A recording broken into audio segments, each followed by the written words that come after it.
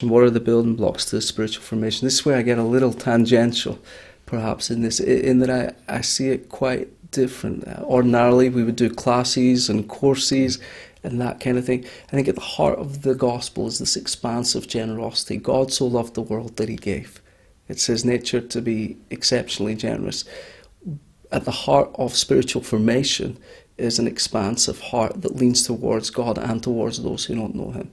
So the epitome of what a surrendered life looks like is the cross, where Jesus is outstretched in obedience to the Father, but outstretched towards a broken world. In the same way, the discipled life is a life that is lived in obedience to the Father, but outstretched towards a broken world. So the way that we phrase that around our place is a disciple looks like somebody who's absolutely surrendered to God and surrendered to his gospel. And that issues in an expansive, generous life. So we don't measure spiritual formation by how much people read or pray. We assume they'll do that, they'll be in connection, but those aren't valid indicators.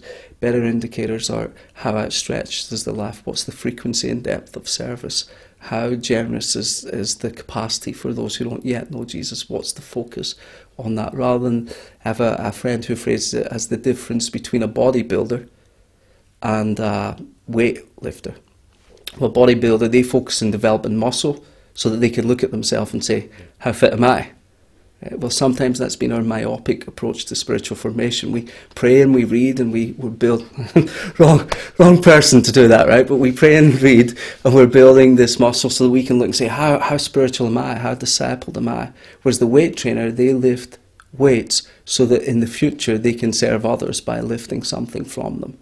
And that's the approach when we're thinking of discipleship. We're building this life in Christ-likeness so that we can lay it down in service to the community.